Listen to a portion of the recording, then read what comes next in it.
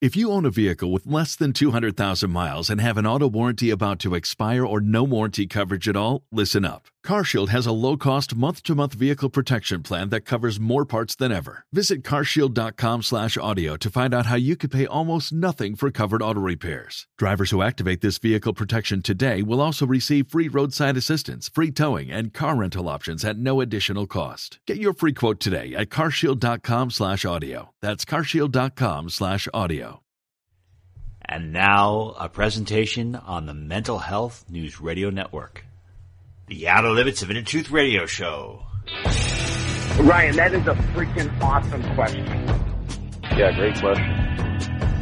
You are the power, and you do not need anybody's permission. Great question. You're a great interviewer. You're one of the best. That is literally a brilliant question. If this is the best God can do, I am not impressed.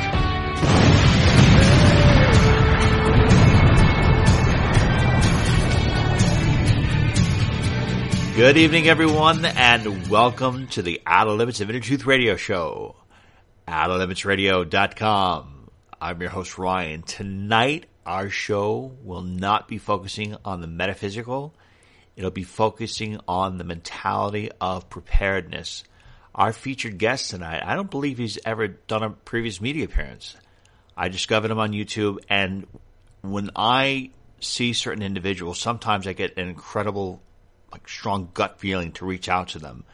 And I saw an image of this individual, and I just knew instantaneously that I had to interview him without even really knowing who he was. And then when I came to discover what his program and his show was about on YouTube, which is very popular, I said, this is going to be a perfect person for a program, because he's one of those individuals who I believe is part of that battle for humanity, part of the people that are here to maybe shed some light, bring some peace into this world. They may not necessarily be talking about metaphysical concepts, but their presence and their compassion and their skill set and their teachings, I believe, are here to help. Now, again, focus is on preparedness, disaster preparedness. You know how many times we've discussed in our show about the coming economic collapse, and we're not going to rehash everything and go through it all again. But if we were not looking aside from the coming collapse and we're looking at our culture in general, we're very vulnerable. A lot of people don't have the skills that previous generations did. Most people don't grow food on their own properties. Most people do not generate their own electricity. I mean, if the power goes down even for an hour, or even cable goes down, people get really agitated and upset. So we're not the same people that our ancestors were. And what does that mean? It means that our way of life could be disrupted dramatically with very little. I mean, if the grid goes down, even for a couple of days, imagine how awful that would be. So there are some people who are listening on this program tonight that are in the prepper survivalist type community, and they're probably wondering, what is this interview doing on a quote-unquote metaphysical or spiritual program? Well, believe it or not, I think that people who have a prepper survivalist mindset probably have more in common with the spiritual seekers than they can possibly imagine. And one of those things that they have in common, I believe, it's the fact that for whatever reason, they are driven to take action to survive, that they sense or feel something is happening. And I think that there are certain people who are on the planet right now that are specifically aware about it because something is probably coming. So you probably have a greater purpose in your life. And the reason why I think survivalists and preppers would probably get along really good with people and spiritual seekers is because you're open-minded. You're probably more inclined to think about things that others haven't thought of. You're probably more willing to tolerate other people, or you just have a different mentality, a different frequency. You're not locked in the matrix of control, shall we say, or the cognitive dissonance that we see a lot in our culture. So I encourage people from both communities. I hope you can start to interact with each other, talk to each other. I'm sure you're going to be surprised at how much you have in common. And I believe that both mentalities can complement each other in a number of different ways, and they can help each other. So let us begin our featured program. Joining us now is Mr. Edward Carswell. He is the founder of a phenomenal YouTube channel called Prepper Nurse One. You can learn more about him by going to his YouTube channel, Prepper Nurse 1, and that's at the actual number 1, and the website, preppernurse1.com. Mr. Carswell, welcome to the program. It's a great pleasure to have you with us today, sir. Well, thank you for having me on. Thank you. I discovered your channel about a week ago, and I found it really fascinating because there are a lot of channels out there that talk about preparedness and what to do in case of a disaster. And I thought you were very unique because you were very calm. You had this unique way of just addressing things that people are very terrified of, but you're talking about it in a realistic manner. I was wondering, from your perspective, why do you address things like that? Do you find that is it better to be calm to address things? Do you find that it's better to communicate things in a calm manner? Or do you find that sometimes you get a better reaction when you are presenting yourself as scared, when you are presenting yourself as uncertain? What is a more effective way of communicating, and why do you communicate to your audience the way that you do? Okay, well, I got a great way to explain that. If I'm running around like Chicken Little saying that the sky is falling, who's going to listen to that? Okay? Nobody, because they're going to be like, this person is out of their mind and they're not making any kind of sense.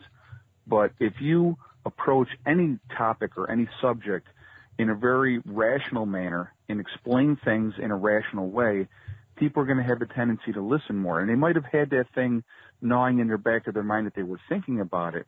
But when fear-mongering and fear porn, if you will, I don't think is as effective. I think if you stay calm and explain things and why that they should do different things, I think it's much more effective. All right. If you are somebody who's never heard of prepping before, who has no idea what it's like, maybe you've seen some show and they're considering, what do you think are the top reasons why you should have a preparedness mentality? The number one reason I would say, it as a parent, let's go with that aspect of it, because so many of us out there are parents and we have children or grandchildren, and so let's go from that aspect of it. The reason that you should prepare, even if you just do a 2-week supply of food and water, if you don't do anything else, it gives you an advantage over 95% of the people in this country, because 95% of the people in the United States are not prepared for a 2-week disaster. And if you have children, to me, as a parent, how could I look my children in the eye and say, I wasn't smart enough to think ahead to prepare in case of an emergency to take care of you? I mean, I couldn't do that as a parent. And I think that a lot of people need to look at it from that aspect. That's really, and when it comes to the preparation, why do you think so many people just have that lax mentality? Because I don't understand. I mean, I'll talk to you in a minute about where I see collective humanity going, but just on the surface, it seems the only time people want to prepare is if they see something on the news about a weather-related disaster, and then everyone rushes to the grocery store, and it's like they wait to the last minute. Yeah, wait to the last minute, and they never realize the lesson, saying, well, when a real disaster strikes, what, do you think this is not going to repeat? Do you think they were all going to be, collectively working together? I don't think so. So I just don't understand why more people don't have a mentality like that. I think that what it is, like when you had shows like Doomsday Preppers, it painted preppers and people that are prepared-mindedness in a very negative light. So a lot of people think, oh, if you do that type of stuff, you're crazy and it's not smart. And so, and the other thing is, I think a lot of people just are blissfully unaware. They would rather have the rose-colored glasses on and think everything's going to be fine and the government is always going to take care of me and I don't have to worry about anything. It's somebody else will take care of it. And that's just so unrealistic to think that way, especially, like I said, in the United States, we have disaster after disaster after disaster every year, year-round, and it happens every year all across the country. And the people that don't prepare for that, they think that the government is going to save them, somebody else will take care of it, that they don't have to worry about it. That's insane thinking, because, first of all, we never know what's going to happen, but to be prepared for those things is just so much more prudent. And then it takes a lot of that stress off of you as a person. But I think a lot of people want to walk around with the rose-colored glasses on and just not think about things. So they'll just leave it for somebody else to take care of. Is the drive for you to do your channel, which, by the way, let's discuss your channel for 1 second. You do videos on a regular basis. And you get videos that have 19, 20,000, some several thousand, even 100,000 views. So you're really connecting with an audience. I think it's wonderful because, again, when I watch your videos, you're calm. There's no hatred there. You don't have this anger directing it towards people. So it's peaceful. So I'm glad it's really connecting with people. But as far as what's driving you to prepare to do this channel, are you doing it because this is a natural mentality that you have, or are you driven because you genuinely feel that there is a disaster that's going to be coming? Are you more convinced that there's a disaster that will be coming, or are you doing it because, what if something happens? Well, my thing is I believe that there will be a major event of some sort, and I can't say, okay, it's going to be this or it's going to be that. There's so many different scenarios that could possibly happen. And I believe, like I said, it's a philosophy that I would rather have it and not need it than need it and not have it. Because for me personally, again, I'm going to go back again to my children. I couldn't look my kids in the eyes and say that I didn't prepare enough to think about, making sure you guys had food and water and power and all those type of things that are just, most people just take for granted. They don't even think about it because we've always had it, in this country. But anything can change in the blink of an eye. And so for me, in the drive to try to educate people is because being a nurse myself, and I've been in nursing 29 years. I was a nursing assistant for 5 years, and I've been a nurse for 24. I help people. I take care of people. That's what I do for a living. So it's a natural transition to me with the prepping mindset and the preparedness mindset and also wanting to live off grid and try to be as free as I possibly can be, to try to show other people and help other people that, this is possible, especially in this day and age where everything continues to go up and up and up in price. Nothing continues to go down. Everything goes up. People are stressed out to the max. And, it's like if you can give yourself some form of peace of mind, that's what I want to try to give to people. Okay, and when it comes to disasters, are there any, maybe one or three disasters in recent memory, natural events or even nations, where having a prepper mindset probably would have saved your life and the life of your family? Well, I mean, let's go back to the one that actually woke me up, which was Hurricane Katrina. Okay, that hit New Orleans and the amount of people that died down there that weren't ready, that stayed when they were told they should leave. And, a lot of people suffered. A lot of the tragedies that happened in the Superdome down there that wasn't talked about afterwards, with the rapes and the murders and those type of things. If you are prepared, like I said, for those type of situations and it could be something that might not happen for 10 years, but the thing is, it's like, that would be a huge thing. Now we can go over to Haiti and talk about that major earthquake that happened down in Haiti. And I think a couple 100,000 people died because of that one. And then they had to do a huge humanitarian aid thing just to help the rest of the people. If you help yourself, it puts you in a better position to help other people. And that's really, like I said, for me, that's the big thing. And like I said, and you have disaster after disaster all over the world happening all the time. And I think it's more in the forefront these days because of social media and, everybody, the world is so connected now that where, 200 years ago, you didn't hear about the earthquake that hit China until maybe a year later, so, it's, those are the type of things that really galvanized me to get really going, with those type of things. I remember when Hurricane Sandy hit, I was from New York and I was living in Connecticut at the time, and it was amazing how people were riding within a day over gas. And if you observe America, let's just focus on America right now. America now compared to where America was 10 or 20 years ago, what have you observed about the people? Do you think that the people are more civil? Are they less civil? Are they more intelligent? Are they less intelligent? Are they more capable of critical thinking skills, or are they less capable of thinking for themselves and more dependent on other people? Just curious what your perspective is. my perspective of that is I think we are way less civil than we were even 20 years ago.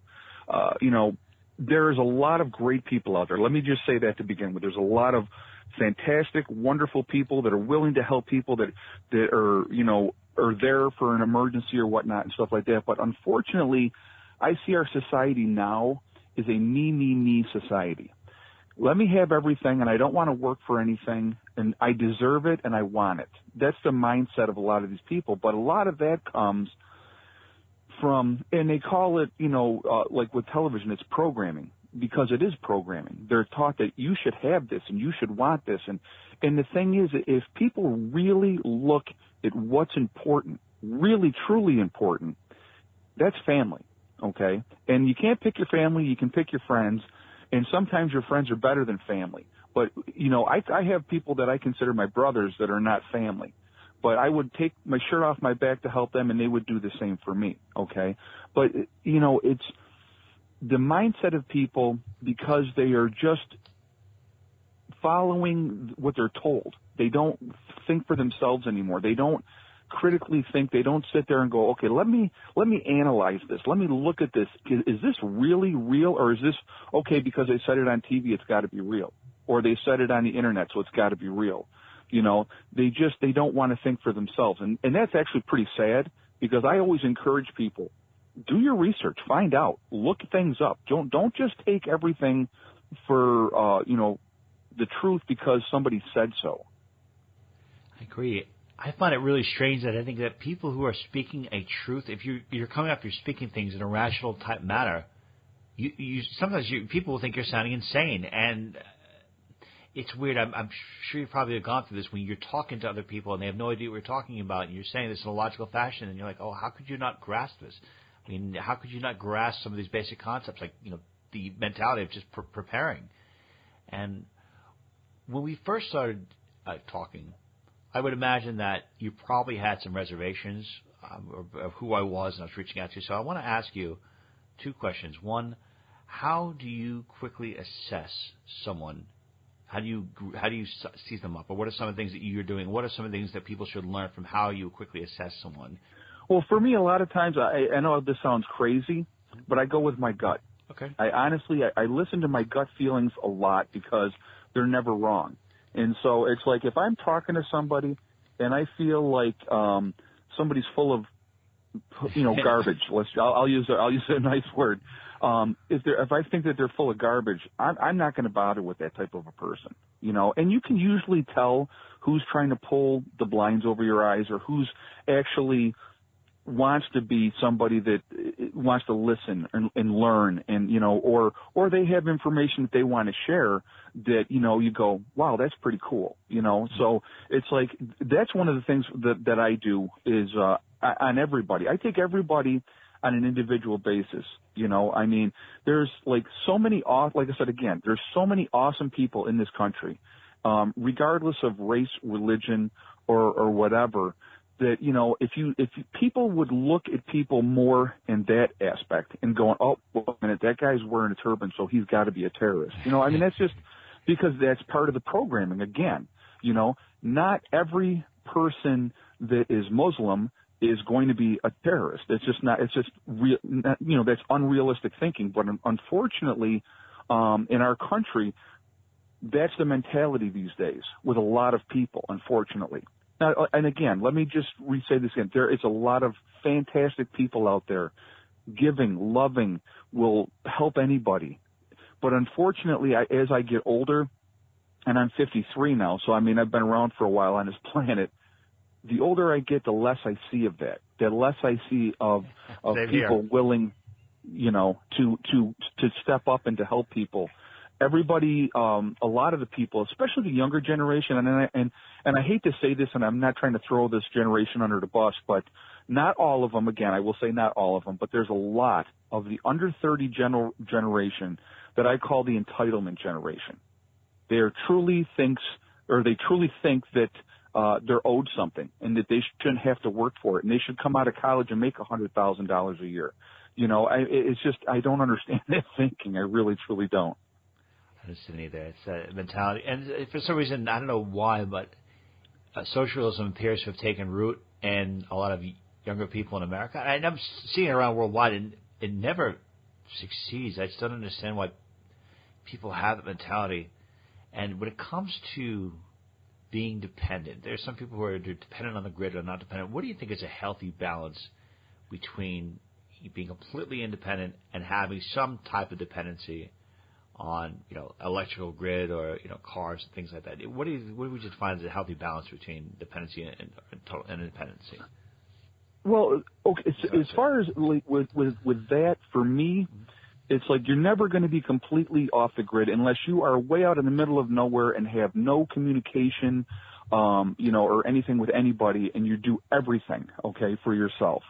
And but like even let's look at the people in Alaska that live remotely. They still have supplies flown into them, so they're still connected, even though they're living very remotely. You have to, in my opinion, there's a healthy balance of we're part of the world, we're part of society. You still have to live your life. You can't live your life in fear. That's the first thing I want to always tell people is don't be living your life in fear, but at the same time, prepare yourself so that if and when something happens, because it's not always a matter of if, it's a matter of when. There's going to be that next disaster that happens. It may not happen to you directly, but it may affect you indirectly. So you need to live your life, but not live in fear. Try to be as independent as you possibly can, because unfortunately, even if you go back 50 years ago and look at the number of people that just had gardens, okay? So they grew a lot of their own vegetables, and they had fruit trees. If you go back into the old Italian neighborhoods, here's an example in New York. You're from New York, so am I. Yep. I grew up in the Rochester area in New York, and we have a lot of Italians in that area. Well, if you'd go in their backyards, I mean, you'd have the tomato plants, and you'd have, your fruit trees, and everything would be, and a lot of people, not just Italians, but I'm just, using that as an example. But the younger generations now, they don't do that anymore. They're not out there gardening. They're not having those gardens, so they're more reliant on other people to supply them their food. And what people don't understand that have never had that fresh tomato out of the garden that you grew yourself, the taste of that tomato is so much better than any store-bought tomato you ever had. I couldn't agree with you more.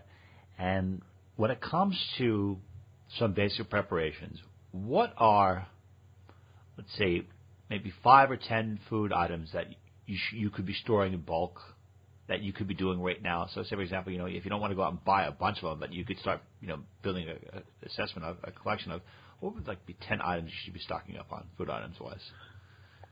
Well, what I would do is you're going to want to get things that are going to be long-term food storage. That's really, really important, okay? So now you have to look at what are your needs. What do you want? It always comes down to want and need, and, of course, what we can afford. So one of the things that are really, really cheap that you can really get a lot of at a really cheap price is rice. And rice has indefinite shelf life. It can last forever. Another one that you might want to put up, and this I would say if you're going to get this, you want to get it locally. You don't want to buy it in the grocery store, and that would be honey, because honey will last forever. They pulled honey out of Tutankhamun's tomb that was 2,000 years old and that was still edible. So, wow. I mean, that gives you a good example of how long honey's going to be good for. So honey would be, and that gives you your sweets too, and your natural sugars there that are out there in nature. And if you get honey that's locally, it's going to have a lot of the antibiotic properties, because that's where the bees are getting all the trees and fruits and everything from your area and the plants. And so you're getting that, and it helps build your immune system up. Another thing that I would say is beans. Any kind of beans. It could be split peas, lentils. It could be black beans, pinto beans, any kind of beans like that. Those, again, very long shelf life, like about 30-year shelf life. That would be another one that would be really, really good to have.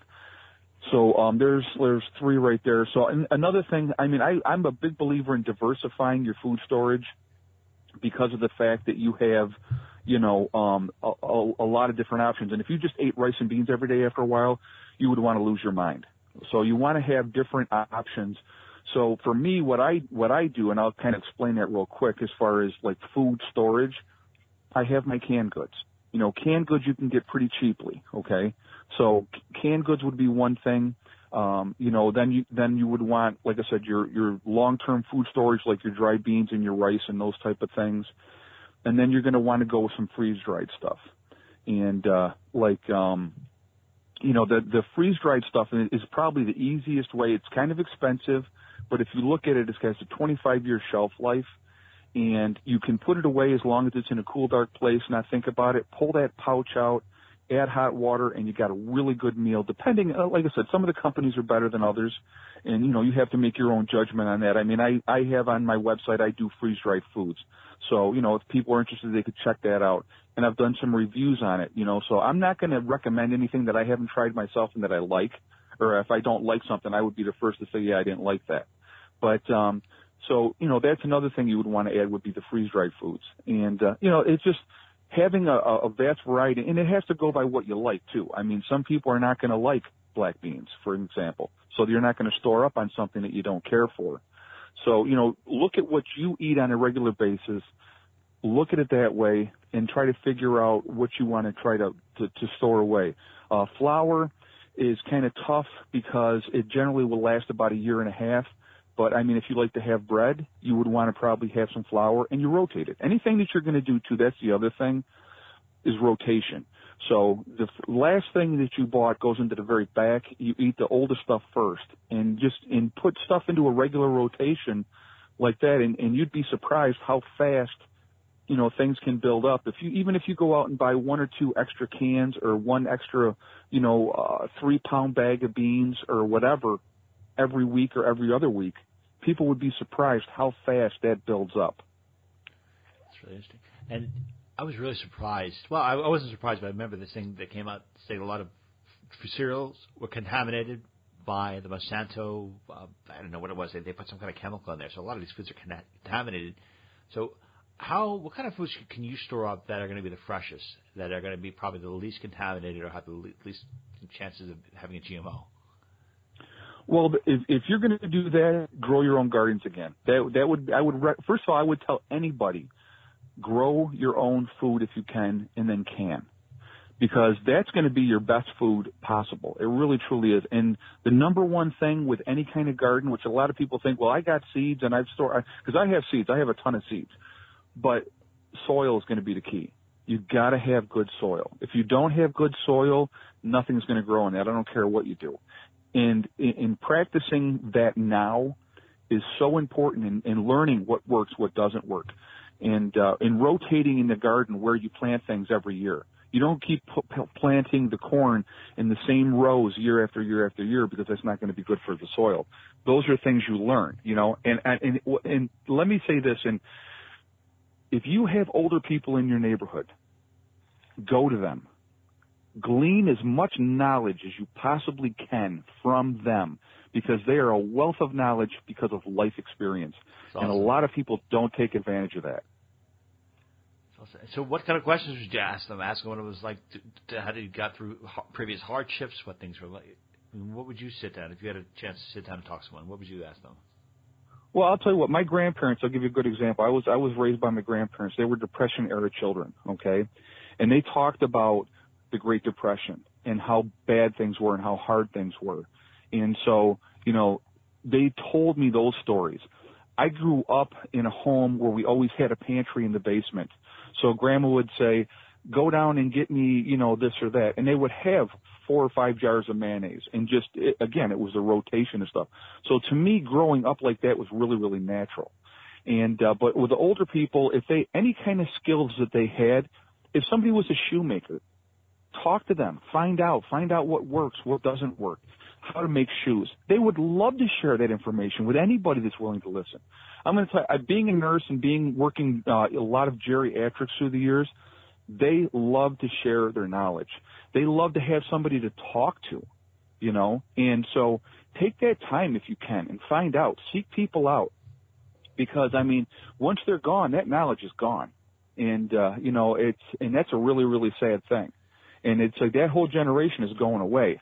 And the generation that's replacing them doesn't have those skills like they had. I don't know. It's because also the curiosity, too. I don't understand. There's so much knowledge out there. Like, apparently we live in the golden era of information, yet people still sit down and they're playing, these little apps on their phones. I'm like, why would you not want to seek out all these phenomenal teachers? I don't understand, but I definitely want to seek them out. And from your perspective, were there any particular mentors or teachers that had a substantial impact in addition to your grandparents? And are there any authors or any particular books that you read that had a real powerful impact on your life and defined and shaped your consciousness? Several. I mean, I could go on and on and on. Sure, let's hear it. Well, it's just as far like books. I've been devouring books since I was a child, and I got that love from my grandmother. And I can remember sitting at the kitchen table with her as a child, and I would have my milk and cookies in my book, and she would have her beer, and she would have her book, and she would have her cigarette and smoking away there. That's a generation. And we would just sit there in silence and read. And it was just like very, very comfortable doing that. But anyway, I have had some great teachers through the years. I had a fifth grade teacher named Mr. Abbey, who was absolutely fantastic. I had another teacher when I was in 10th grade called Mr. Cox, and it was C-O-X is how he spelled his name. He was fantastic. And, it's just those type of people that you can look to that are willing and wanting to teach. And with anything, if you have somebody that's passionate about what they do, man, you should latch onto them and just learn as much as you possibly can. And, hearing different people speak and talks and those type of things through the years, it's like find people that inspire you. I mean, and it doesn't necessarily have to be prepping or living off grid. It's whatever your passion is. If your passion is art, find somebody that loves art like you love art and learn and get as much information as you possibly can. I will always encourage anybody to seek knowledge because it's so awesome. And, agree. But, for myself, like I said, I've read a lot. So, I've taken a lot of different things from, different books. There was an author and I can't remember the name of the book, and it was weird how it kind of just came to me. And the book is gone now. I gave it to somebody else many years ago, but I got this book, and it was a guy who was an advisor for the government, and he lives in Colorado, and he's up in the mountains. He won't even disclose where he's at. But one of the things that really got to me from his book, okay, that he said, if you are prepping and if you can do it, live at your retreat. He says, because if you have a bug out location and you have plans to get to your bug out location, you may not be able to get there with everything that you have and think about all the stuff at home that you would have to leave behind. But if you live at your retreat, everything is already there. And man, I'll tell you what, for me, that was like a lightning rod right into my head. And I'm like, I want to be at my retreat. I want to live at my retreat. And that's what I made happen. And so, and I had everybody and their brother telling me that I couldn't do it too. And that's the other thing. Remember, that's another thing I want people to think about too. When everybody tells you, you can't do this, you can't do that, prove them wrong. Because you know what? I love that. Whenever people tell me you can't do that, I always say, watch me. I walk into a room, I always tell my wife, she's like, there's no way you're going to make everyone in this room dislike you. I'm like, watch me, and 5 minutes later, we get kicked out of the place. I tell them, I believe I can do it. That's funny. Are there any other authors or types of books that generally engage you? Because I'm asking you this because I'm trying to get an idea of you seem to have an in-depth critical thought process. So when you answer some of these questions, by the way, after this question, I want to ask you some of the questions that you have been answering on your site. So are there any particular books that you think have had a real positive or profound impact on your critical thinking skills? Oh, man. God, I can't think of any off the top of my head. It's just, I know with nursing school, we had to do a lot of critical thinking. So you had to always analyze things, think things through. What could the possibility be? Could it be this? Could it be that? And then you kind of take things out. So I think nursing school was a huge help for me as far as critical thinking, because you have to. You just can't say, oh, it's probably this or it's probably that, because probably could get somebody killed. So it's like you have to really analyze those type of things. And so I think that was a huge part of where the critical thinking comes from. And then you expand that into everyday life, you know, and you look at situations and you go, could this really be this way or could it be this way? So if it's questioning everything, I think, is probably the key. And I always tell people this too. The only stupid question is the one that's not asked. Because if you don't know, or if you have a question about something, you should absolutely ask, because, like I said, it's only stupid if you don't ask. Well, plenty of questions to ask, and one of them is a lot of people are not going to have a bug out location. They're probably going to be in their area. So I guess this is a two-part question: is how should someone respond if they're in their local community, and how do you think the unprepared are going to respond after there's some kind of major event like a collapse or a pandemic or an EMP? I'll tell you what, the unprepared, it will be a nightmare for people like that, because first of all, the shock of something happening that, oh my God, I never thought this was going to happen, has just happened. So they're in shock to begin with, okay? Then they're going to realize pretty quickly let's say it was an EMP. Let's go with that scenario, and the power's out, okay? Now, your house is not heated. Have you thought ahead? Do you have a wood stove? Do you have some way of staying warm? Do you have extra blankets if you can't afford a wood stove? Have you thought about maybe taking a room and covering over the windows to try to keep that room warm? Those are things that people, they don't think about, those type of things, because they don't want to. But the people that, realistically, if you don't have a bug out location, a lot of people don't, obviously, if they can, while there's still time, try to hook up with people that do, and try to work together. And I think that a lot of people don't realize that there's people out there that will willingly help you if you'll help yourself first. And so if you're willing to put in some time to help somebody with their retreat, and they'll make you part of it, and they'll bring you on board and they'll help you. But once an event happens, now we're in a time period that of it's going to be absolute insanity. Realistically, what I tell people is, in an event, you got a 72-hour window.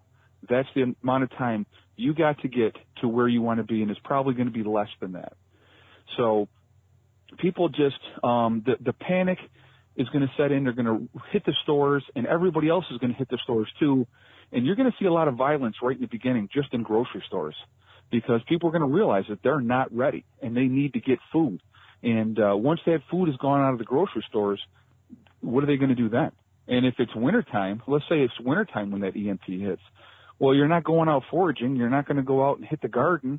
You're not going to go out and hit the fruit trees, because there's not going to be nothing on them, especially in the Northeast here. So, there's going to be just a lot of people doing a lot of very sketchy things. And think about this, and this is one of the biggest things that I try to explain to people. Look how people react now with rule of law. We have rapes and murders and stabbings and robberies and everything every day now, okay?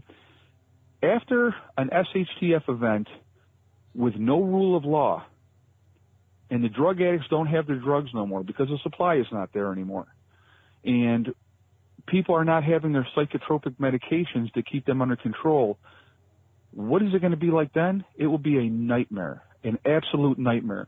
And you want to be with a type of people that are going to help you get through that event. And so that's why I'm a big proponent of being prepared. And what types of people? Actually, wait, before I ask that question, do you think that when an event like that happens, that you're going to see a lot of people that are going to commit suicide before they even try to experience it or try to live through the event? Could you foresee that happening? Oh, absolutely. You're going to see a lot of people that will just give up and die. And you say, well, how can you do that? Because people, it can happen. The will to live, they will not want to live in a world that they're not have all the little bells and whistles that they have now. They're not going to want to. And there will be a lot of suicides because people will be like, I've had just the mindset of some of the people even on my channel that have come to my channel and comment, well, why should I bother? I'm this or I'm that, and I couldn't do it anyway. And I just, that is such a negative mindset because the will to live is so strong in people, and I think a lot of people underestimate that we will fight to the last absolute fiber to try to survive because it's our nature to do so. And so, you know, a lot of people, you know, like I said, you're going to have a lot of people who are going to quit. They're going to give up on life. They're going to commit suicide, or they're just going to die. And, you know, they all have, you'll be like, well, why did this person die? Because they just quit, you know. But I think, like I said, it's going to be a very horrific time. It's going to be a terrible time because even good people are going to have to do bad things to survive. Because if somebody is coming to try to take from me or mine, you know, in a bad way, then, you know, you're going to have to deal with that. And then you're going to have to wrap yourself around that in your mind, that acceptance of why did you do it and why did you know, why did that have to go down like that? But unfortunately, that's the reality. Yeah. You know, that is the reality. To see it happening. And if you're a person, you're looking around your world right now, what are some of the personality qualities of individuals in your life that you think are probably likely to, one, survive, want to survive, and also be good people to become friends with, want to link up with? I mean, just if we're talking just about personality qualities alone, what are some good people that you would recommend, you know, becoming friends with, knowing that when push comes down to shove, when there is a disaster, they're probably going to be the most reliant upon people? You're going to want to look for stubborn people with a strong mindset. Stubborn people with a strong mindset, because those are the people that will not give up. Those are the people that are going to say, you know what, let's get our hands dirty and get to it. You know, you're going to want to look for motivated people, you know, self-motivated people. You're going to want to look for people that are open to change, you know, that are willing to say, okay, well, you know, this has happened. Now what do we do? How do we deal with it? And so you're going to look for that type of person too. You're going to want to look for people, and I hate to use the word morals, but you want to look for people that are, you have to live by a code in life, okay? So, like, one of the things that I've always said, and it's like, and I've talked to some of the guys that are in my group, and I said, I'll tell you right now, after an SHTF event happens and we have our group together and we're doing what we have to do to survive, if somebody in my group rapes somebody, I'll put them down myself, because I'm not going to have that. I don't want that type of person. But if you've planned ahead of times and talked to these people, and you can feel people out, people will show their true colors over time. That's one of the things I've always found too. People will always show their true colors over time. But I'm not going to have, you know, somebody that's going to do that type of thing. If you have to, unfortunately, let's be realistic. If you have to kill somebody to survive, if it's you or them, that's understandable. But just to kill somebody for the sake of killing somebody, no, that's not going to happen. You have to have some kind of a moral code, and you want to surround yourself with people that have that same kind of moral code. You know, if they're religious or not religious, that's really not as important, in my opinion, because, you know, if you have a relationship with God, fantastic. If you don't, that's okay too. As long as you have, like I said, again, your moral compass is in a right direction, and, you know, you're not looking to hurt people or not try to take advantage of people. That's a big thing for me personally. So those are the type of people that I want to, you know, have in my group. And I'm looking for family people, to be honest with you too, because it's like, if you have a family, you have something to live for. You have something to die for too, because, you know, I know for myself, my kids are my whole world. And I would give up my life happily for my children. If it was me or my kids, I would say take me, because I've lived in my life, you know, and I want my kids to survive. So I want other people that have something to lose as well. So that's kind of a weird kind of thing to think about, but that's true. At least you're thinking about it. Some people will never come to their mindset. And speaking about that, my understanding is that you actually had a near-death experience. I was wondering if you can share that, what you learned from it, and how it changed your perception on life. Oh, it changed a lot in my life. When I was 16, I had a near-death experience, and it was an eye-opener for me, because what happened was we were at a party, and, you know, everybody was drinking, and we were all teenagers and having a good time, you know, and so I started wrestling around with this guy, and I just thought it was a fun wrestling around thing, and he ended up putting me in a chokehold. And all of a sudden, like, when I see these videos on TV and the guy's going, I can't breathe, BS, he can breathe, because if you can talk, you can breathe. When you can't breathe, you can't talk. Okay, that's the bottom line on that, because I tried to speak and say I can't breathe, and nothing was coming out because I couldn't breathe. So all of a sudden, I mean, the first thing that it's complete and utter panic, complete panic. And then it's like I had to try to think. What am I going to do? So I saw a buddy of mine sitting on the couch, and I was motioning to him with my arm. And, you know, he was drunk too. And he was like, yeah, man, I see you. And it was weird because after I accepted that, okay, well, this is my fate, a complete calmness and peace came over me, okay? And I just accepted it. Okay, I've done everything I can to fight this, to try to survive, and I can't. There's nothing else I can do, so now I'm going to die. A calmness and a peace came over me. And the next thing that I remember, and I'll never forget this if I live to be 100 years old, and the best way to describe it is I tell people it was my mind and my eyes were in the corner of the room, because I remember looking down in the room, and I'm looking at myself sitting on the floor, and this guy kneeling behind me. I can tell you exactly how he was positioned behind me, which I would no way know that if I hadn't seen it. And I was looking around the room, and I'm looking at everything, and I was like, my God, this is weird. But there was no fear. That was the biggest thing for me. There was absolutely no fear. And so it was just, I was looking around, and I'm looking at myself, and he was continuously choking me. And it was the calmness and the peace of it was just, it was fantastic. It was just, oh, wow. It was so, yeah, are you there? Can you hear me? Yeah, absolutely. I think it's very interesting. Okay. You're calm and peaceful. Yep. And then, so what happened was, my sister realized that what was going on. She made him let me go. My eyes rolled up into my head, and I went down on the ground, and they did bring me back. But ever since that experience happened, I've never had a fear of death, because whatever happens next, it's nothing to be afraid of. And I do believe that there is something beyond this, okay? Some people want to call it heaven or hell.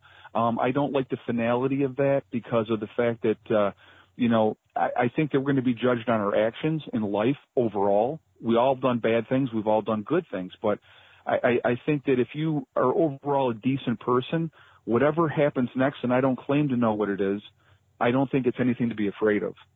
It's pretty, and do you have a certain, are you part of a religion, or do you have a certain faith? I mean, and if so, does that have a substantial impact on what motivates you, what drives you? Actually, I'm not religious. I don't like organized religion, to be honest with you, because I personally feel organized religion is about three things, which is money, control, and power. Great. You know, so I'm not a religious person in that aspect. I consider myself more holistic, more one with nature. When I'm in, like I said, when I'm in the woods, even where I live now, it's very peaceful and very calming. And so I don't need to go to a building to feel that. I just can go out in nature. I can walk out here at night and I feel that. So, you know, my thing is this, and I tell this to everybody: whatever you believe, if it gives you peace of mind, then I am absolutely 100% happy for you. I judge no one as far as that. If you want to be religious, fantastic. Mm-hmm. And if, like I said, if it gives you peace of mind, that's great. I don't need religion to give me that peace of mind, because I already have it. Good. And I just have time for a couple more questions. And one of the questions is, I just want to bring here, there are videos that you have that are very popular. The most popular video you have, it's gotten 1.4 million views. It's this one about FEMA camps. And people say, well, FEMA camps, and usually people will say, oh, it's a conspiracy. And this idea that the government is planning to put a large number of percentage of the population in camps. From your experience and what you've talked about, what you've known, addressed people, how true is that? And if it were true, let's say, for example, it is true, how would they be able to get such a large portion of the population in those camps? You know, it's funny that you say that, because it's like that is my most popular video, and I wish I could have said a couple of things differently in that video, because I've had people say, well, logistically, there's no way you're going to get 300 million people in camps.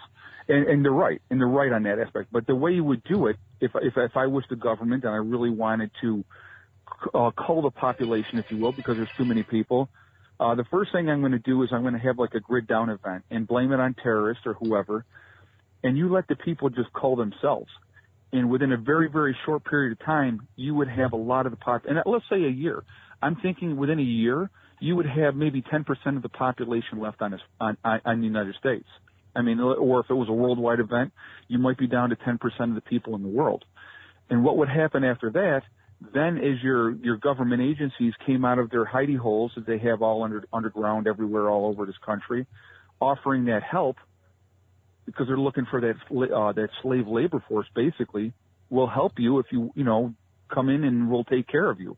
And then that's a great way of controlling the population. You can always control the population with food. I don't care where you are, because especially now with the lack of knowledge on how to grow your own crops, people just don't have it, so they would have no idea how to survive. See, I wonder if that was done purposely. When I looked at the way the control mechanisms are out there, I feel like that their critical thinking is generational. They're thinking 20, 30, 100 years, whereas people are so trapped in that present moment. And I don't know if you agree or disagree, but I feel like in America that we are rapidly ascending towards the fascist police state. I mean, without any doubt. And I don't know why people can't see it. Maybe they're in this great denial. But I feel like we're getting there quicker. And I'm wondering if we have an event, a major disaster, and we are leaning towards the fascism, what happens? What is reality like after that? Are we going to be able to have, do we have hyper-fascism, or do we have a chance where humanity will break off, at least in the U.S., and experience freedom because the government will not be able to sustain itself? I think what you would see happening in an event like that, and the fascism is definitely happening. If you look, even 40 years ago, okay, let's look at Andy Taylor from, the show. He was a nice Mr. Policeman out there to help people and stuff like that. Well, now you look at our police and they're militarized. Yeah. I mean, they're loaded up with gear and they're rocking and rolling. And there's a lot of hatred for the police now, from for a lot of reasons. Some of it justified, some of it not, but, you're giving people that much power and control, there's going to be an issue. And in a post-event, if it was a socialistic type of situation where a police state, people like me, I'm going to be a target because, the government already has a mandate out right now that if they go into martial law, I would be considered an enemy of the state, because if you hoard more than 2 weeks worth of food, you're an enemy. So really, that's something that they have. Yeah, they have that implemented. If you look that up right now, you would see that you are considered a domestic terrorist if you hoard more than 2 weeks worth of food. Yep. If they enact martial law, they have the legal right to come into my property and take all my food. Yep, they sure do. When it comes to this law thing, I always wonder what happened. Why don't people have more of a spine? Why don't people, acknowledge this? Because I'm facing a situation where I live where the local government, they're insane. They want to borrow $1 billion to do projects that they already have, and they want to do this, and then they're going to be paying 20% and 40% of the budget is going to be on interest. And the insanity of these people, I don't understand. I feel like I cannot believe how stupid they are, how negligent they are. And the people, they're doing it, but yet the people that are out there, the voters, they're not doing anything either. So what do you think has happened with society? Why have they become so complacent and so just don't give so apathetic? Yeah. They're so apathetic. I can't figure it out. If you what would change? You take away that big comfy chair that they sit in every night, and the TV, as my grandfather used to call it, the idiot box, that's programming them to think whatever way that the government wants them to think. Take away their beer, take away their drugs, take away that refrigerator full of food. Then you'll see people do something. Until then, they're going to just sit there and let everything happen because it doesn't affect me and I don't care. That is the mental attitude of a lot of people in this country. Now, there's a lot of people that are definitely thinking differently, and more people are waking up every day, but there's a lot of apathy in this country, and the apathy is, well, it doesn't affect me, I don't care, so I'm not going to do anything. And so different laws are getting passed more and more and more that is more controlling, that's taking away more of our rights. The Patriot Act, people don't realize how much of our rights were taken away from us. Horrifying. Yeah, and they have no idea, and they don't care. That's the sad thing. They just don't care. So, it's like, for me, I try to be as free as I possibly can be. And, I just continue to get ready. And when something happens, and it's a matter of time of when, it's not a matter of if, when something happens, we will react appropriately at that time. Do you think it's going to happen in your lifetime? I believe so, yes. Okay. I believe so, absolutely. All right. Well, I have two last things. I want to thank you so much for being with us today, Edward Carswell. And I want to just tell you something and ask you something. And the thing I want to tell you is it's been a real pleasure speaking with you. And I don't know if I'm going to survive this or the people around me are going to survive this, but I believe that you're probably in a better position to survive whatever disaster that happens. And I hope that you do, and I hope that you can, carry on the best of humanity. When I say carry on the best of humanity, the thing I'd like to ask you is if you have the opportunity, please, I hope you can form the greatest society, be part of the greatest society, because everyone says how great America is, but I feel like, fundamentally speaking, it was not the greatest freedom-based nation on earth has yet to be created. I feel like we could still make it. There's so many other things that are out there, and I really hope the best of humanity survives. And, Mr. Carswell, I hope that you are a part of that. So I wish you and your family a lot of love and peace, and thank you for doing the great job that you're doing, putting this information out. Well, thank you very much, and thank you for having me on your show. I really appreciate it. And like I said, anybody who wants to check it out, they can go to my channel on YouTube, and I got about 1,500 videos up there. So there's a lot of information. All right, thank you so much. Okay, everyone, that concludes today's edition of the Outer Limits of Inner Truth Radio Show. Special thanks to our featured guest, Mr. Edward Carswell. Special thanks, as always, to our virtues, Miss Carrie O'Connor, Miss Lisa Kaza, and Miss Constance Stellis. To learn more about the Outer Limits of Inner Truth Radio Show, please go to our website at outerlimitsradio.com. Until the next time we meet, my friends, I wish upon you an abundance of peace, love, and beers. Take good care. Thank you so much for listening.